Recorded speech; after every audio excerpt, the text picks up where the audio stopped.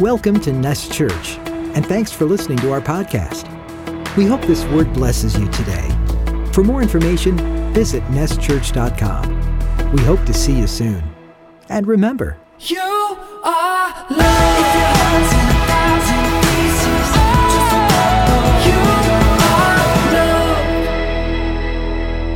loved. Hallelujah. Well, today, like I shared, we do have something special as the Lord moved in my heart just to invite our brother to bring the word today.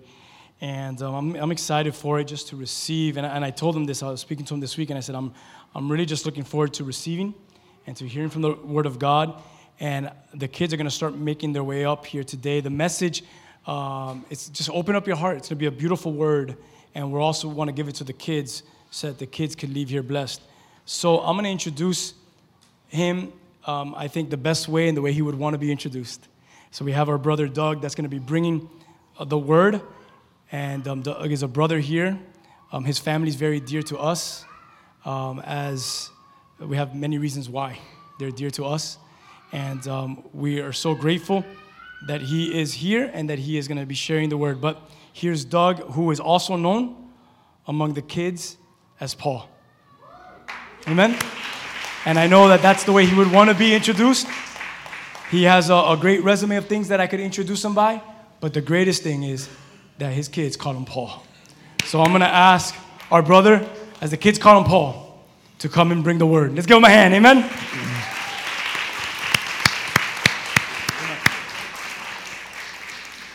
Good morning, everybody. Can I be the first one to wish you a Merry Christmas? Last week, Pastor Rigo told us the importance of inviting people to church. Let me show you how it works. Children, come and be with me right here. See how it works? Look at them coming. Right here, I've got room for you right in the middle. Are you strong enough to get my big Bible over there, Liam? Children, right here. Alert the classes. They were to open the doors now for the rest of the children. Thank you. You are strong. Now you can have a seat right here. I'm going to sit. You're going to look at me.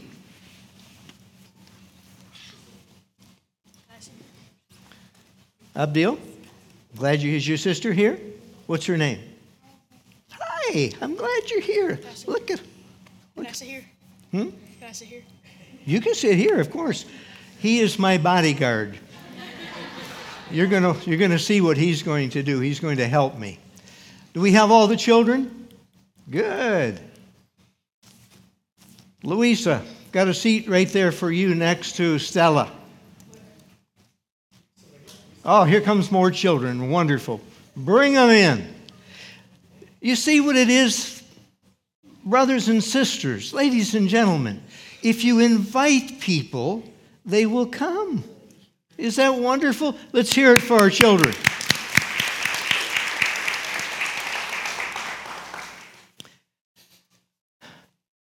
Mark, if this heavy Bible that weighs about 50 pounds, if I drop it, will you pick it up?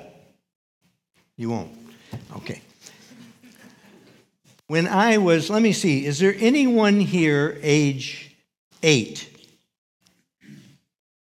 Anyone 9? Anyone 10? You'll be on Tuesday. Okay, good. 9-year-old, right up here with me. It's my old friend Paul, right? Hi, buddy. When I was 9 years old, I was not as big and strong as Paul, but I was very special. And I had wonderful parents who had a wonderful neighbor named Irene. You may be seated. I can remember being 9 and in the summer when Irene would come to my house, knock on the door, and my mother would invite her in. And guess what Irene brought with her? Who can read it? Say it. the Holy Bible. She would open it up, and I would stand beside the kitchen table, and for me specially, she pointed out the pictures from the Bible. And I'm going to show some to the children now, and you're going to understand the real meaning of Christmas. Let's see if it's up here yet. No. No. The sermon title. Let's see if it's coming up. Christmas. We wish to see Jesus. I've only got one theme this morning. I want to put Jesus back into Christmas. If any of you have a television, you see what Christmas has become. It's ads. It's commercialism. It's financial. It's everything except Jesus. Today, we're going to put Jesus back in Christmas. Landon, have a seat right here by Lenny. Now, where are we going to start? With a Bible this big, it's very heavy, hard to open, but I'm going to try to hold it so that you can see the first picture. Now, some of you that are too far away, if you want to get in here, you can. Come on in here, make another row. Great. I can't read upside down, but I've got good readers here. Someone's going to read this right here in blue. The Annunciation? Good. This is when the angel came to Mary and said, "You're going to have a baby. You better get ready." And let's see what is next. Wow. Read, someone. Birth of Jesus. The birth of Jesus. Look at Mary and Joseph and the baby. That's what Christmas is all about. The birth of Jesus.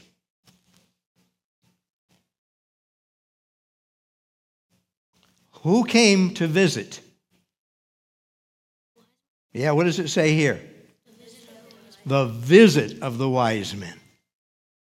They came from a long way because they were told by God, the king has been born. Here's one of my favorites that I loved when the lady would show us this in my home. Someone read? Jesus blesses little children. Jesus blesses the little children. It's a picture of a group just like this, mothers and fathers. And like the pastor told us a few minutes ago, some of the apostles says, get rid of him. Don't you know Jesus is important? He's a busy man. He's got stuff to do and places to go. And Jesus said what? Let the little children come to me. Of such is the kingdom of heaven. Parents, this is the meaning of Christmas. Parents, no one is loved by God more than these. Parents, if you don't tell them that Jesus is the meaning of Christmas, God help me to know who will. This is what it means to be a parent. Amen, church? Am I going the right way here? Don't let me get mixed up. Jesus grew up, healed people, helped people, taught people, gave his life on the cross for people, for you and me. And then one day he said goodbye to our world, and what happened? He ascended into heaven. That's where he is today. And we believe with all of our hearts that Jesus is looking down on us at this moment. That's what it means. When we pray, we believe he's listening to us. He's looking at us. And we know this: we are never alone. And therefore we're not afraid. And therefore we trust him. We believe that Jesus in heaven is looking down. Now, here's the last picture. This was my favorite, by the way, when the lady would open the big Bible. Do you know what Jesus is doing here? What does it say? Behold, I stand at the door and knock. Jesus comes knocking on the doors of our heart. And you know what he wants us to do? When someone knocks on the door, what are they hoping that you'll do? Open it. Jesus knocks on the door of our heart, saying, open to me. Trust me. The other day, there was a wonderful chapel at Florida Christian, and at the end of it, all the kids had a crown on, and they wrote their blessings, and the teacher invited them to come and put their crowns on the stage like this, and to give their hearts and lives and blessings to Jesus.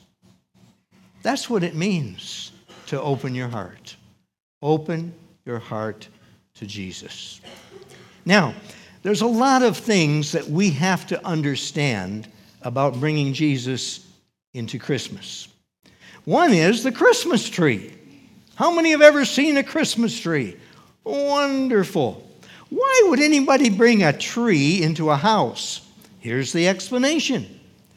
Most of the world during Christmas time, there's snow, there's cold, there's darkness. The wind is blowing and howling. All the leaves fall off the tree and everything looks dead. But if you get a Christmas tree, it's called an evergreen because it's always green. And so you bring it in the house and it's the symbol of what? Life, joy, happiness. And then we've learned to decorate it, haven't we? Put some lights on it, make it shine. And every child, well, just the other day, we were at this a play, and Lenny went and made a little ornament. And before she knew it, where was it?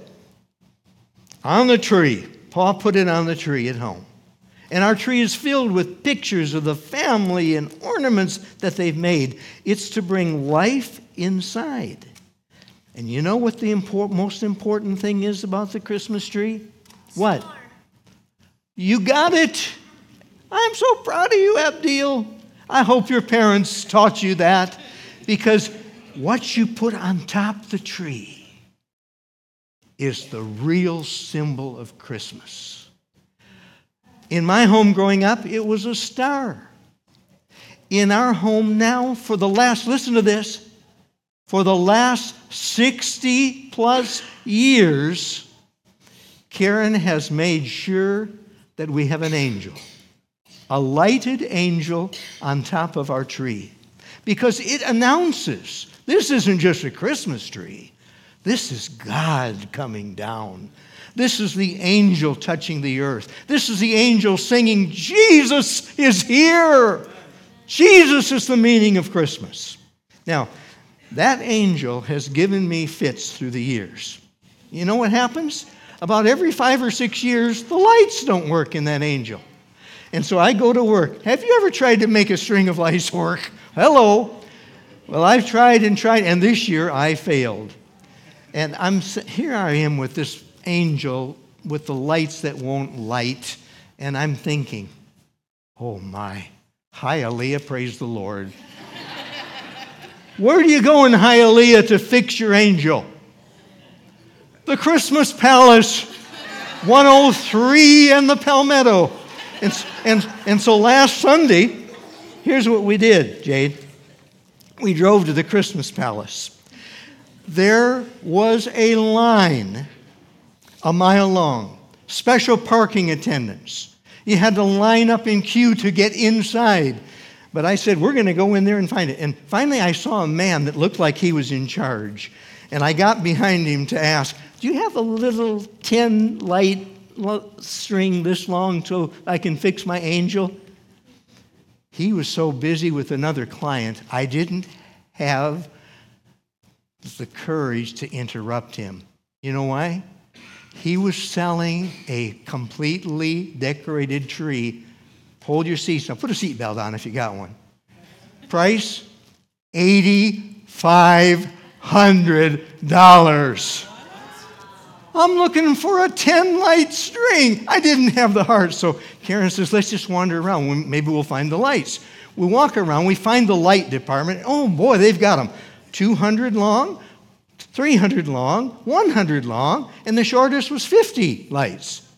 And all of a sudden, over in the corner, kind of pushed to the side, were strings of little white strings with colored lights on them. And then she says, oh, here they are. I says, but they come in a package of 3. All of a sudden, a man named Lazaro, out of Hialeah, ascended upon us and said, you just need one? I'll fix it for you. He cut the package open, took out one. He says, now you need attachments. I'll put the male and the female and everything. You'll be ready to go for your Christmas tree. And I said, well, how much is all of this that you've done for us? He said, I'll write the bill. $9.95. Praise God for Hialeah. You have to do what? Sometimes it takes effort to do what? To put Jesus into Christmas where he belongs. Well, oh my. Someone said, Doug, I didn't know you walked with a cane now. I said, this is not a cane. This is a what? A candy cane. Is it the most wonderful thing there is about Christmas? To eat, maybe? Mm-hmm. Guess what? Everybody here is going to get one. Now, here's something you may not know. Louisa, she's my travel agent buddy. We've been all over the world to a lot of places together. Do you remember when we went to Cologne, Germany? Yes, I remember. On the Rhine River? I do. And it was in the Cologne Cathedral that they told the story of the first candy cane. 400 years ago it was made. And here's what it was. The choir children got restless in between services. And so the candy maker in town said, I know exactly what I'll do. I'm going to make something special for Christmas. And so there were a lot of shepherds among the children. And so he said, well, we'll have something like the shepherds used to walk around. And if a sheep got in the way, they would just kind of go like this and bring the sheep back, right, Abdil? Yeah. And then he said, but it's not going to be just a shepherd's staff. For Christmas, it's going to be Jesus. Jesus is the candy cane. And I'm not going to just color it one color. I'm going to put the red on it because he was willing to shed his blood for us. And if you look carefully, the blood isn't there forever because those that are touched by his blood, they become white as snow. Their souls are clean. Their souls are cleansed. Boys and girls, I want you to have, a candy cane. This is your souvenir. We're putting what? Jesus in Christmas. And where's Landon? Landon, you remember I told you I had one with your name on it? There it is, right there.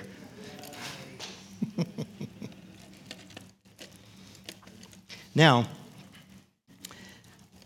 the other thing that we love about Christmas, all of these lights. Now, the lights are symbolic of something also. Did I miss anybody? You parents can come later. Here's why the lights are important for Christmas. Our world was dark before Jesus came. You know what happens in the dark? You get lonely. Sometimes you get afraid. Sometimes you get lost in the dark. And that's what the world looked like before Jesus came. Hopeless. No path to walk in. It was a terrible time. It was dark like this.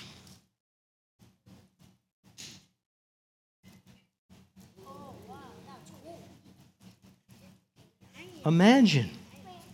Imagine. Do you understand now why we put lights on Christmas trees? Do you want to know why I have outside on our front lawn, we have a nativity scene that's lighted to show you Mary and Joseph and the wise men? Do you know why that we put lights on houses? It's to remind us that the days of darkness are over. And here we go. Look at the screen. Look what comes next. Wow. Where is it? Where is it? No, that's not it. That's not it. It's the lights that we're looking for. We wish to see Jesus. There's the lights.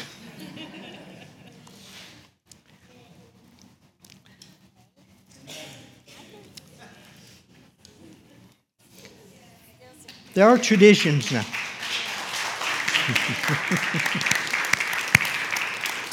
There are traditions all over the world of lighting the Christmas tree.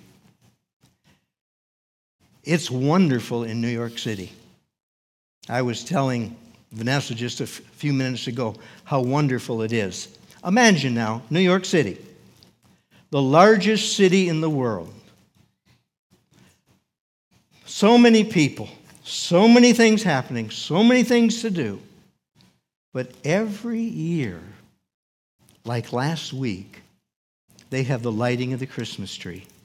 They bring it in from upstate New York. This year's 80 feet tall. It has 15,000 lights on it. On the top is a star, the Star of Bethlehem. And why is that important? Of all the places in the world, New York City, it has the second largest Jewish population in the world. Immigrants from all over creation. And yet that city pauses for 100 years to say, we believe. That's Macy's theme in New York, by the way. We believe. And you know what's wonderful? They go 5, 4, 3, 2, 1, boom! And the lights all come on. And you know what happens next? In 1 second every year, the boys and girls chorus sing, "Joy to the world, the Lord has come." Think about that. Is that wonderful? That we live in a land like that, and there's a city like this. Well, many places try to imitate this event. Can you believe that Pastor Regal lit the tree this year at Florida Christian the other night? It was wonderful. Would we have a clip of that to show everybody? Watch this, boys and girls. You are going to love it. Into your life, you don't have to live and stand in darkness any longer. But when the Lord enters, that darkness goes. Darkness cannot comprehend it. And the Lord enters your life. And I tell you, just like this tree, when Christ enters, there is light.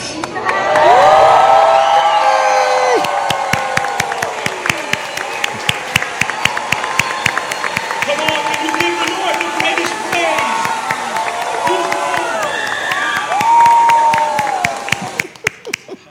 Well, we had hundreds of people there the other evening for this celebration. And it's a way to do what? Put Jesus into Christmas. Now, boys and girls, you can stay where you are. You can return to your classrooms. I think they're waiting for you.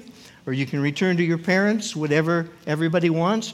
But I'm going to dismiss you. And by the way, your candy cane, you eat it whenever your parents say it's okay, all right? I don't want to get in trouble. And by the way, if you get that sticky stuff on your fingers, just lick it off. That's all you have to do.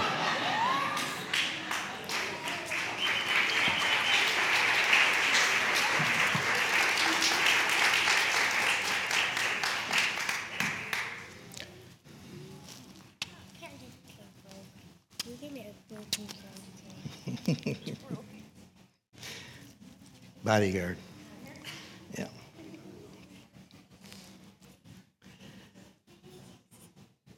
Did we find that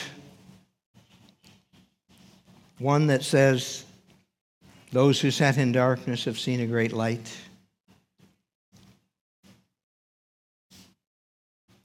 There it is. That's what the world looked like, dark, until Jesus came. We light up the world at Christmas to announce to everyone, He's here. He came. We believe.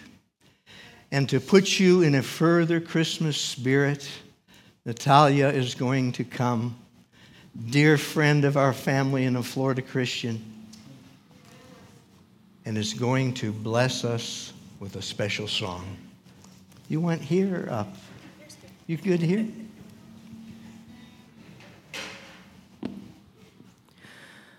Oh, holy night, the stars are brightly shining.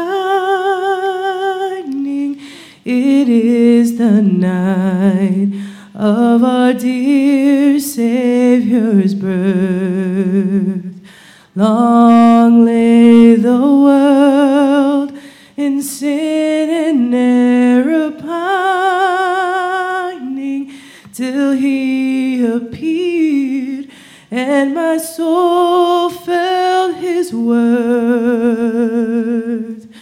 The thrill of hope, a weary world rejoices, for yonder breaks a new and glorious morn. Fall on your knees, oh, hear the angel voices, oh,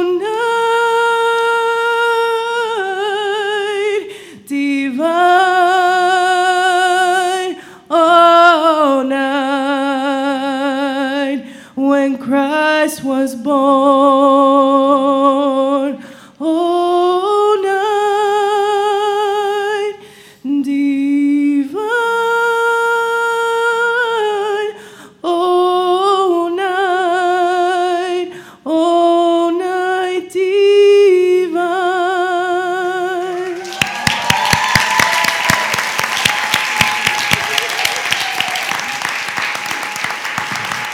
Love you.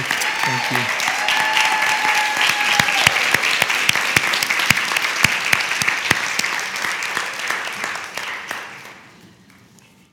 Wow. Thank you. The applause says, Natalia, we're with you, we're proud of you, we love you. And there's one other that looks on from heaven. Proud and loving you. If you have a Bible, I want you to find it. Because this sentence, we wish to see Jesus, is from the Bible. Thank you. Thank you. Told you I had a bodyguard.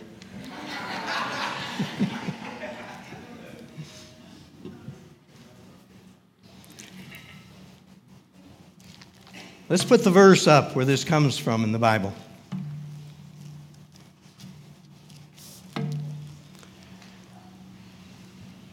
John 12. They came to Philip, who was from Bethsaida in Galilee, with a request. Sir, they said, we would like to see Jesus. We wish to see Jesus. This is a fascinating story in the Bible. Because let me tell you who the they are. They are the Greeks. You know what it's like for Greeks to show up at a Jewish feast and festival? About like a Jet fan showing up at a Dolphin game. They did not belong there, I promise you. Greeks were the travelers of the world. They went everywhere. Can you identify with that, Louisa? They went everywhere. They loved everywhere. They wanted to see every place. Greece is a long way from Jerusalem. But they showed up. And not only did they love to travel, but they loved to learn new things and experience out of their curiosity great things. And so they come up to Philip, one of the apostles. Philip being a Greek name, they probably said, here's somebody that can help get us in, past the ropes. And they come to Philip and say, Sir, we'd like to see Jesus. Philip, not quite knowing here to this side, and gets his buddy Andrew and says, the next scene, the two of them. Next verse.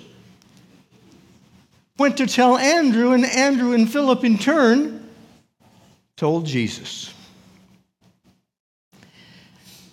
Andrew is the most wonderful person in the Bible about introducing people to Jesus.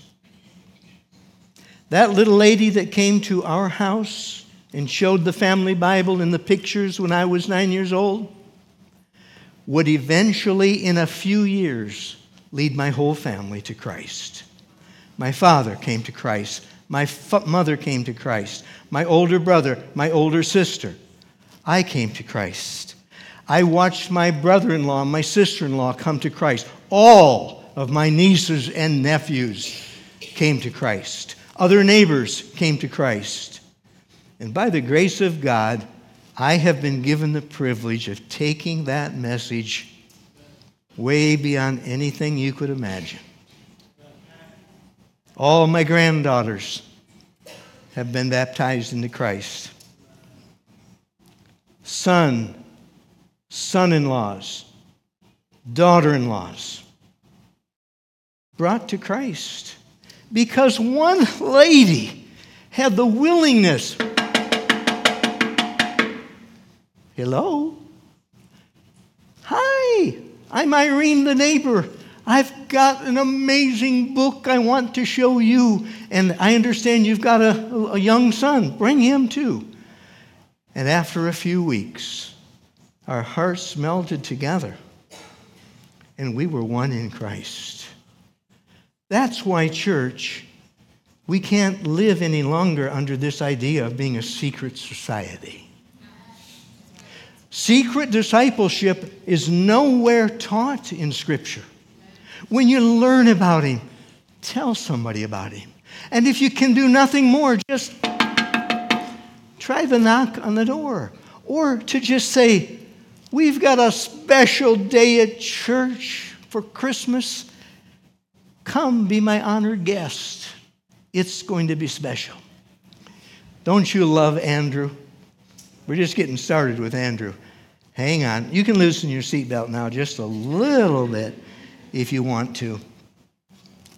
I call him Wonderful Andrew.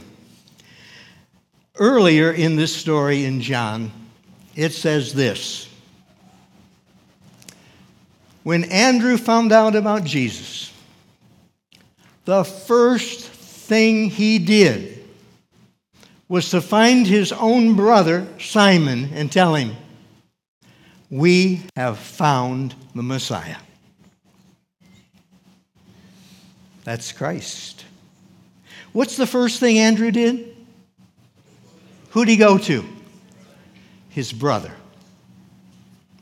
Usually when you come to Christ, the first thing you want to do is to tell a family member, a brother, a sister, a mother, a father, a relative. Did you know that in the early church, the way it grew so quickly was called friendship family evangelism? Your family will believe you before the stranger down at the end of the block, hopefully. And so we want to bring them to Christ. Now,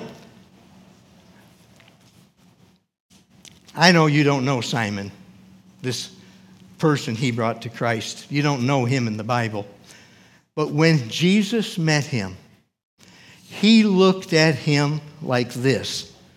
Mark, Jesus took one look at Simon and said, I'm going to rename you. Is that okay? Your name now is going to be called Cephas, Peter, which means the rock. How many have heard of Peter? Yeah. Andrew is mentioned a half a dozen times in Scripture. Peter, 150 times. And every time a list of apostles is given, who's number one on the list? Peter. He became the spokesman for Jesus. He preached on Pentecost. Jesus looked at him and said, you are going to be the rock. And upon this rock, I will build my church. The confession of faith. The rock was when Peter said, I believe you're the Christ, the Son of the living God. And Jesus said, I'm going to build my church on that rock. And you know what? The gates of hell will not prevail against it. And to this day, wherever the church is, we look back and we say, thanks be to Andrew, who introduced Peter to Jesus. Who are you going to introduce to Jesus? Who in the world could there be that you could introduce? That, like you were talking about the baby Isaac, who knows where Isaac's going to go with the Scripture, with the evangelism, with the mission? But Jesus knows, and Jesus knows what he can do. He looks at a person first for what they are, and then what they can become.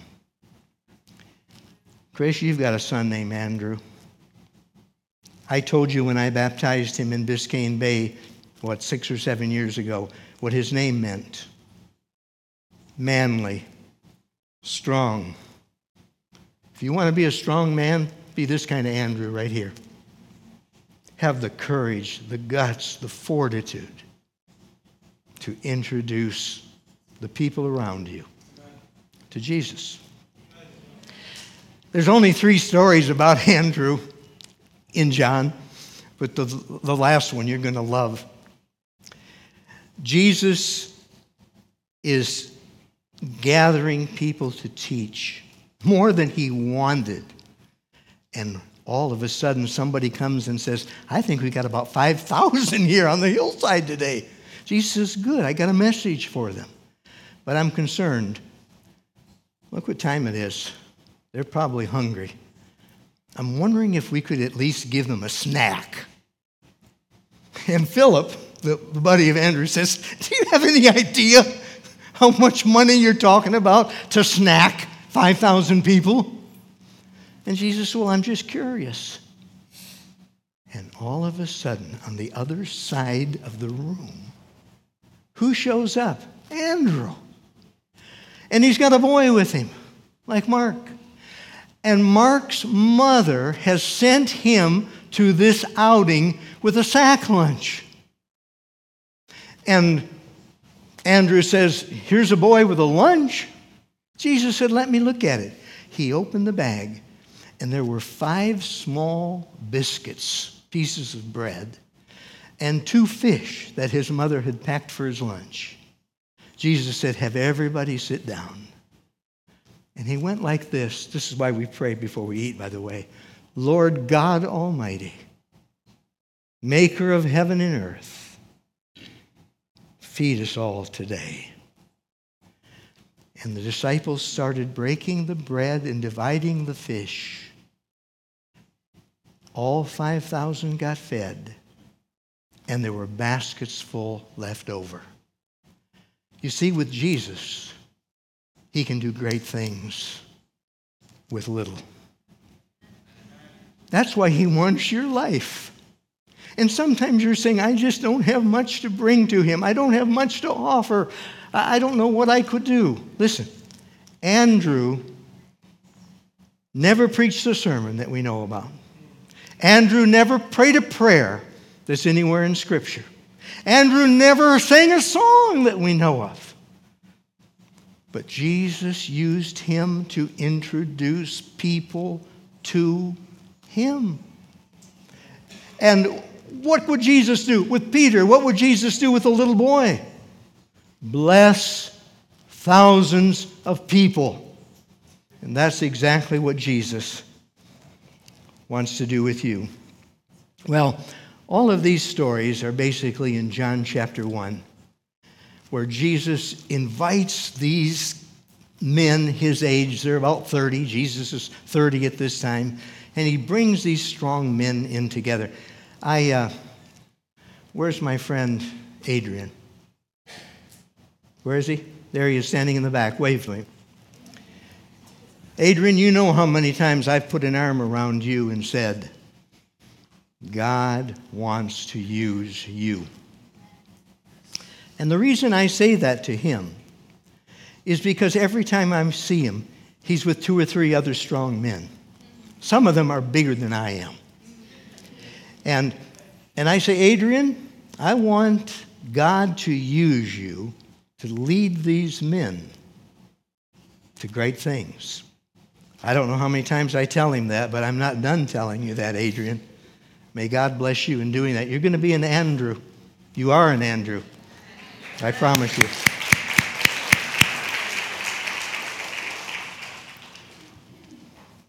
I would love to have the time to take you all the way through the Gospel of John. I've done this for many churches to show the way Jesus interfaces with people. Chapter 2 is one of my favorite. Jesus and the disciples, there's 5 of them now together, and Mary, the mother, are invited to a wedding. Raise your hand if you've ever been invited to a wedding feast, like a reception. Almost everybody here, just a few haven't. Well, it's fun, isn't it? It's fun. And Jesus shows up. They're having a good time. The party is going strong, like you would expect it to be at a wedding feast. And all of a sudden, the word came whispering around the tables. They just ran out of wine. God forbid. The rabbis used to say, where there is no wine, there is no joy, especially at a wedding feast. What's going to happen? What's the solution? Could Jesus really care about something like this? Watch this. His mother says, Jesus, they just ran out of wine. Do something. He looks at her like, Mom, you been there with your mother? Mom, you got to be kidding me. And then before he can even give a correct answer to her, she turns to the servants and says, whatever my son tells you to do, do it. He's on the hook now, isn't he? By the way, this is the greatest definition. Where'd my water bottle go? That, by the way, is the greatest definition of, thank you, of what disciples really are.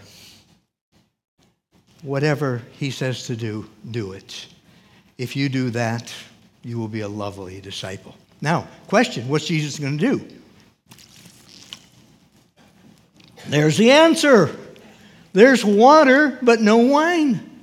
And so he tells the servants, take those brims over, or take those pots over there that were this high, fill them with water to the top. And then he said, now, take a dipper of what's in there, take it to the master of ceremonies here at the reception, the one in charge, so that he can test. And this guy took one sip and he said, hello? Hello?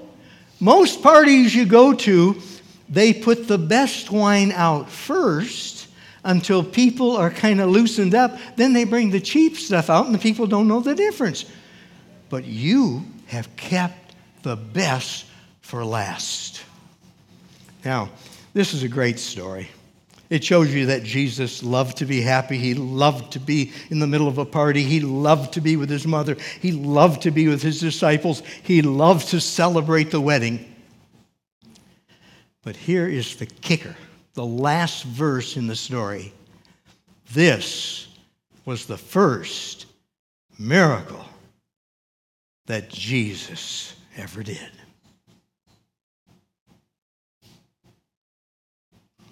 Hang on to that for just a moment. What did the miracle resolve? Not just thirst. It resolved the embarrassment and shame of party givers who ran out. And that's where Jesus wants to meet you. If there's been a moment of shame in your life, he will meet you there. If there's been a moment of frustration, he would like to meet you there. If by any chance I speak to anybody that has ever had a financial problem, he wants to meet you there. He can do a miracle with you. Well, last story is from the next chapter, chapter 3. You're going to love this one, then we're going to say goodbye. A man named Nicodemus comes to Jesus in the night. He wants one of those, I would like to meet you, Jesus. Nicodemus is not just a name in Scripture, but he's rich. He is of position. He's a Pharisee, the toughest kind of Jewish law follower. And he was a senator. He belonged to the Sanhedrin, only 70 of them in all the land. And he shows up to Jesus when? By night. By night, no way he could show his face during the day. But he had enough curiosity about Jesus. He wanted to see him. He was ashamed and timid. He had so much baggage probably back home that he couldn't tell anybody in the house, I'm going to see Jesus today, the one that everybody's talking about. No, he never did that. He didn't tell the other senators. He didn't tell anybody, but he said, I guess I could be kind of a secret disciple. So he talks to Jesus, tells his situation. I'm curious, tell me about you. And Jesus took one look at this religious man and announced, you need to be born again. That's the only problem you have left. You need to be born again. Someone's got to deal with all your baggage. Someone's got to deal and bury all your woe. Someone's got to bury all this hollowness. He was a man in a suit that had nothing under the jacket and shirt. Jesus said, I want to help you. And it's a simple fix. You must be born again. Remember, Andrew had 3 times he showed up in Scripture helping people come to Jesus. Nicodemus has 3 times in Scripture. The second one, when Jesus is on trial, capital punishment, going to be sentenced to death. Nicodemus is part of the senators making the verdict, and he calls out and says, well, let's not find him guilty unless we allow him to speak. And then he stepped back. It was a little subtle way of saying, let's give him a chance. He didn't work, by the way. And then Jesus went out. They killed him. They crucified him.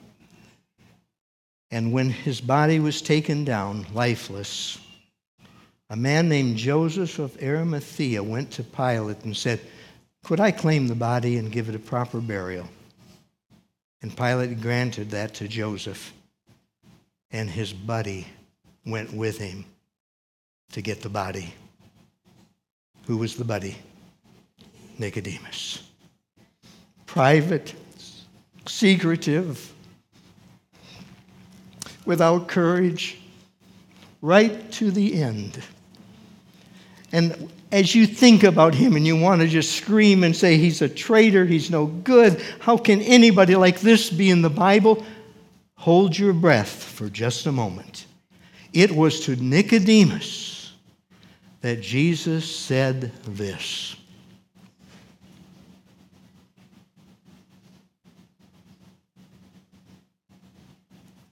Roll them.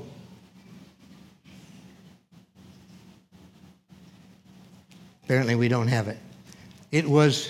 Here's what Jesus said to Nicodemus. Listen, you know this one. You can say it with me if you'd like.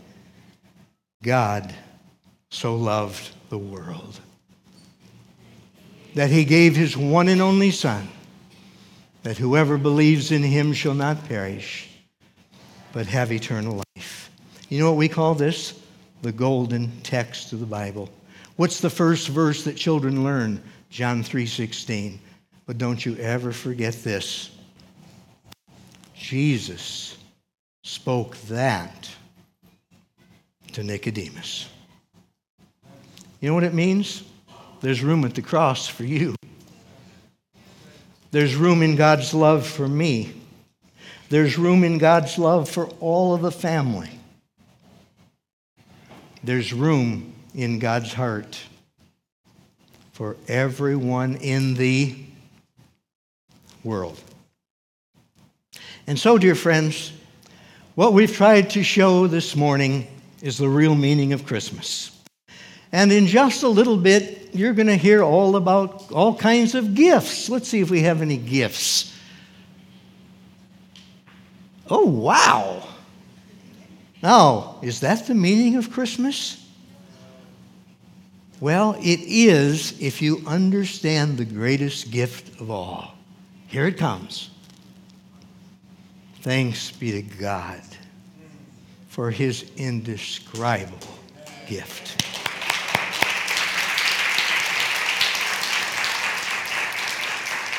You see, that's even where the gift giving comes from. But if you miss that it's all about Jesus, you've missed it all.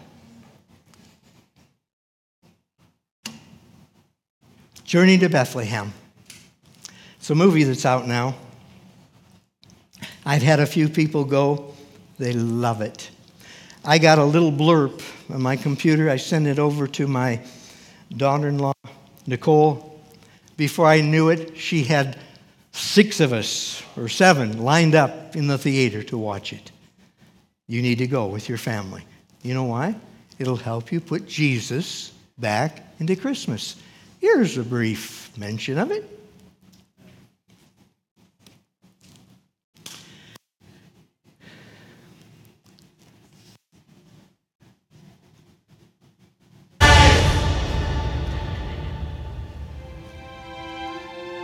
Your father has always known you are special. Nothing will change that, Mary. Tell Mary we are ready. The music, play. Mary, you're getting married. It's about to be the best day of your life. Joseph, I feel like we're already friends, no? Married is something you do. Dreams are coming true. Mary, God has chosen you to have a son, the King of all kings. This wasn't a dream. An angel came to me. It's hard to have faith. It's hard to believe. Look at the star. Future holds more. This is it. Let's go. There are too many questions, too little time. A divine king is to be born in your land. It's a mountain too high to climb. I will could I help find a new king in my kingdom? Well, when you put it that way. Perhaps we should go. Where is the exit? It's going to be king. Everyone wants my crown. I won the mother found. Don't have to be good. Those men are looking for you. Herod must know of the prophecy. He wants my child. Joseph! I'm not the only one who's chosen for this. You have a choice. You can say you believe me and that you love me.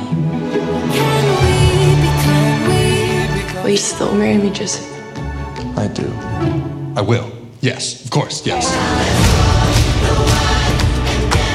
You truly believe that this child is the chosen one?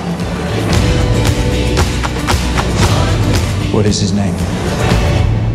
Jesus.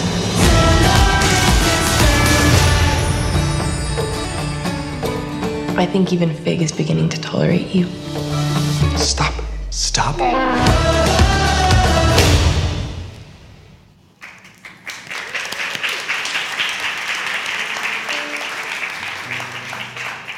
Go see it. Don't miss it.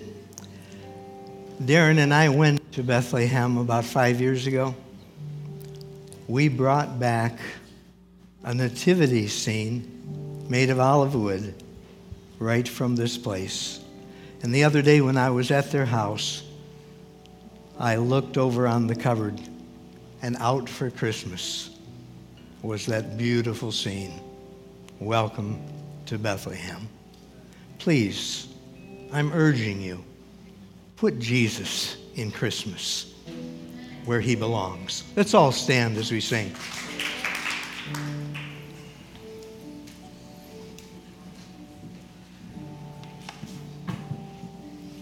Thank you.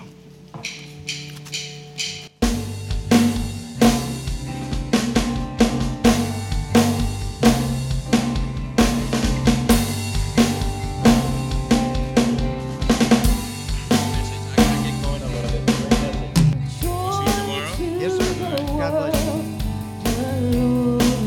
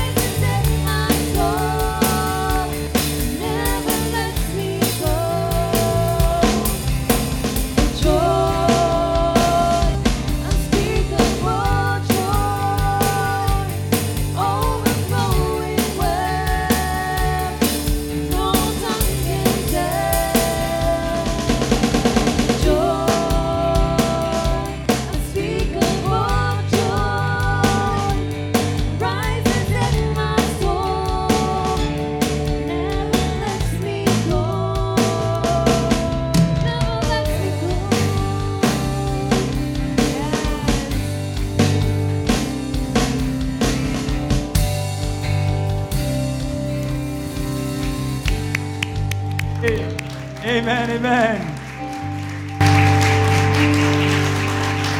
What a beautiful morning we've had. How many of you have been blessed today? Amen? I've been so blessed. Have a wonderful rest of the day and a week. Christmas is here. And like he said, let's put Christ in Christmas. Hopefully we see you guys back, the kids back at 4. Go get some lunch, rest for a little bit. Be back at 4. For all the men, if you want to come over to my house tomorrow, let us know. We invite you to come over at 7:30. The game will be on. You don't have to watch the game. There'll be dominoes and food and burgers and all these things. Yes, we have a pool, jacuzzi. Bring your swimsuits if you want. It'll be funny when a neighbor comes out and is like, "What's up? You got about 20 men in your pool, but it's a man's thing. We'll have a good time together." I invite you to come. We're going to have a good time. Amen? Hey, remember these 3 words. We leave every Sunday with them. And remember this, that you are loved. Give someone a tight hug today. A little bit tighter, like we always say. Sometimes we move so fast that we forget to tell someone that we love them. Have a good rest of the Sunday. God bless you guys. Amen.